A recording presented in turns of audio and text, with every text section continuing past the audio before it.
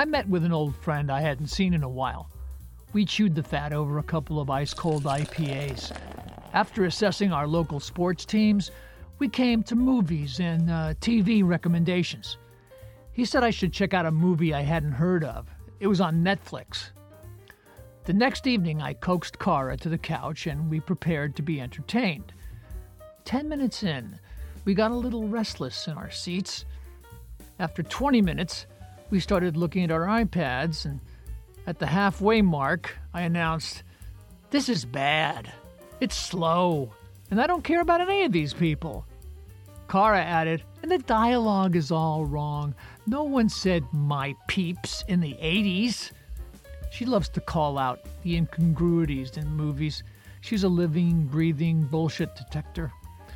More than once, she has exclaimed that before any movie is released, they should give her a private screening so she can edit out everything that doesn't make sense. And she's dead serious." Because I love my friend, I watched the whole movie. It was 2 hours long, 2 hours that I will never get back. And while trying to figure out how this movie ever got made, it occurred to me that popular actors and directors are given a long leash with projects because the studios assume the movie will be profitable. It has a low budget, so his name guarantees they'll at least make it all back in the first couple of weekends before everyone realizes it's a piece of shit.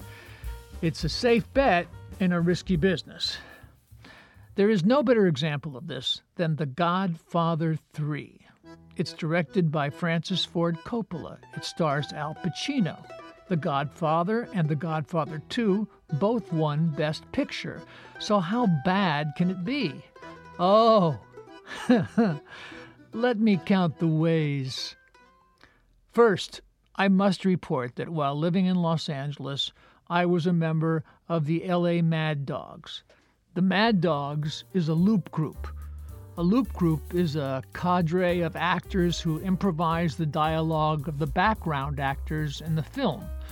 Looping is also referred to as ADR, additional dialogue replacement.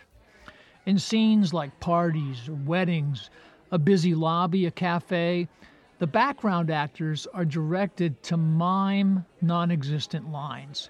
Once the movie is shot, it is brought into a sound studio. The loop group watches a particular scene. The scene is then replayed, and the actors improvise background dialogue that is recorded and later laid into the soundtrack. If it's a large crowd, you may loop the same scene over and over again, and all the tracks will later be edited on top of each other. It is barely noticeable, but without it, the scene would sound strange. Imagine Gene Kelly's iconic dance number in Singin' in the Rain without the sound of rain. The LA Mad Dogs looped Godfather 3. 15 actors, some of us Italian speakers, showed up at the sound studio in Burbank. Before we started working, we were each handed a non-disclosure agreement, an NDA. If we wanted to work on this film, we must first agree to not discuss it with anyone until it's released. It was the first and only time I ever had to sign an NDA for a looping session. After looping a few scenes, the reason became apparent to everyone. The movie was a slow, badly written, miscast melodrama.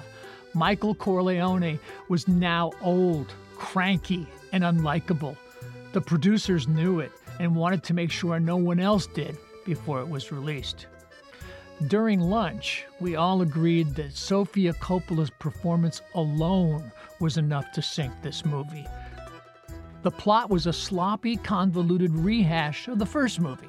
The characters were broad and stereotyped, but there was no John Cazale as Fredo, or Richard Castellano as Clemenza, or Richard Conti as Barzini. Instead, you had Andy Garcia, Eli Wallach, George Hamilton, not one spaghetti bender between them. I was deeply offended.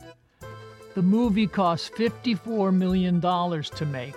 It earned $139.6 million. I still get dinky residual checks, never more than $25. It's the thought that counts. It is reported that Coppola made it to pay off debt from his 1982 flop, One from the Heart, which cost $26 million to make, but brought in less than $700,000. Ouch. At the end of my buddy's movie, a lesser man may have resented him, but I consider it a minor offense. There's no accounting for taste, as they say.